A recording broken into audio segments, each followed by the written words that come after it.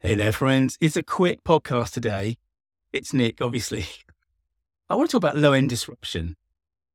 So I've talked about this before, I think. Clay Christensen's really influential theories about how businesses enter new markets.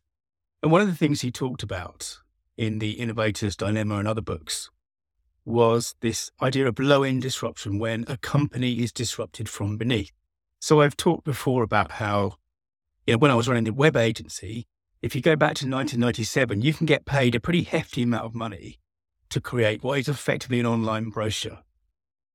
But by the time it gets to 2000, say 2001, online brochures are relatively easy to create. So you can't charge high fees for those anymore. And obviously, if you move forward in time, you start to get companies like Movable Type or WordPress creating, allowing people to effectively have custom managed websites for free.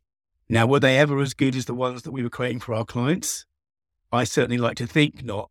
But if you think about it from our point of view as the web agency, all of this huge amount of innovation coming up beneath this kind of digital work that we were doing, it spurred us ahead, because if someone was allowing people to create free online brochures, for example, what did that mean for us? We can't charge for that anymore.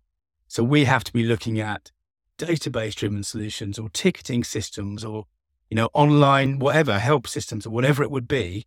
So there's always this pressure to move up and up. And effectively, something like WordPress, which is eating the internet, really. I mean, over half the websites in the world are run on WordPress as a platform.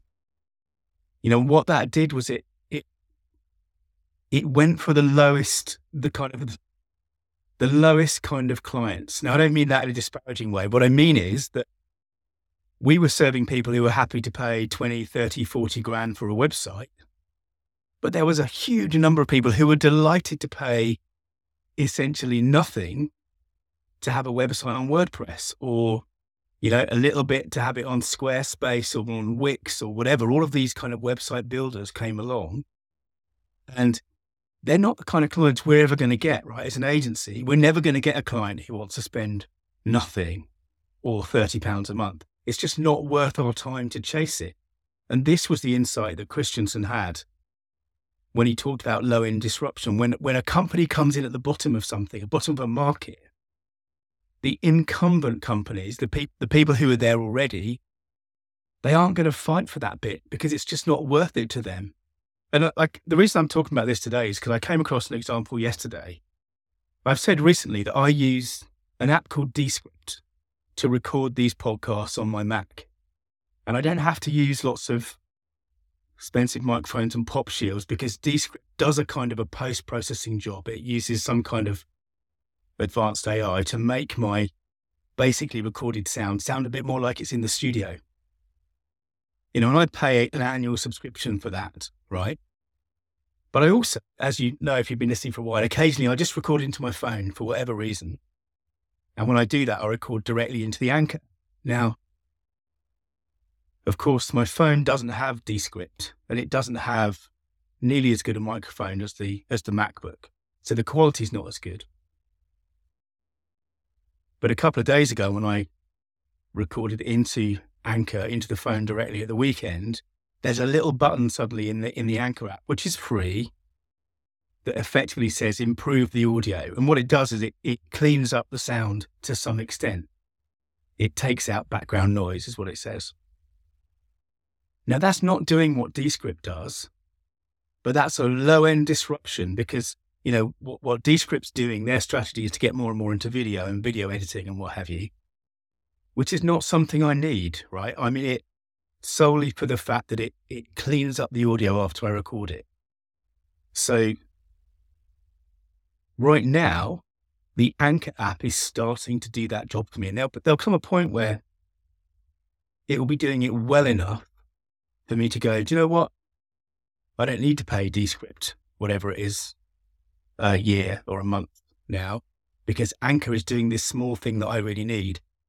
And I don't need the higher level kind of stuff that it's doing. And this is low end disruption. It's how companies can come, like WordPress, can come and eat the world, because they're attacking such a low-end customer. Again, I don't mean that disparagingly, but a customer who doesn't want to pay much. There'll be loads of customers who will be delighted with this button on Anchor that just cleans up the audio a bit. And this is really important and really interesting, I think, because an awful lot of the big businesses start this way. They start by attacking a sector where actually the competition doesn't want to play. The incumbent doesn't want to fight because it's not worth it. It's not worth Descript to try and fight down at that level. They've got to keep trying to do more for higher end customers, just like we did at the agency. You know, if we'd have taken that 1997 product portfolio, making online brochures, and only done that, we'd have been gone by probably 2000. We'd have been a gone company. So we needed to move higher and higher up the kind of the ability chain, the food chain. That's exactly what other companies who are being low end disrupted need to do as well. And it's one of the reasons why when we look at new markets, we have an opportunity perhaps to do something at the low end that no one's going to fight.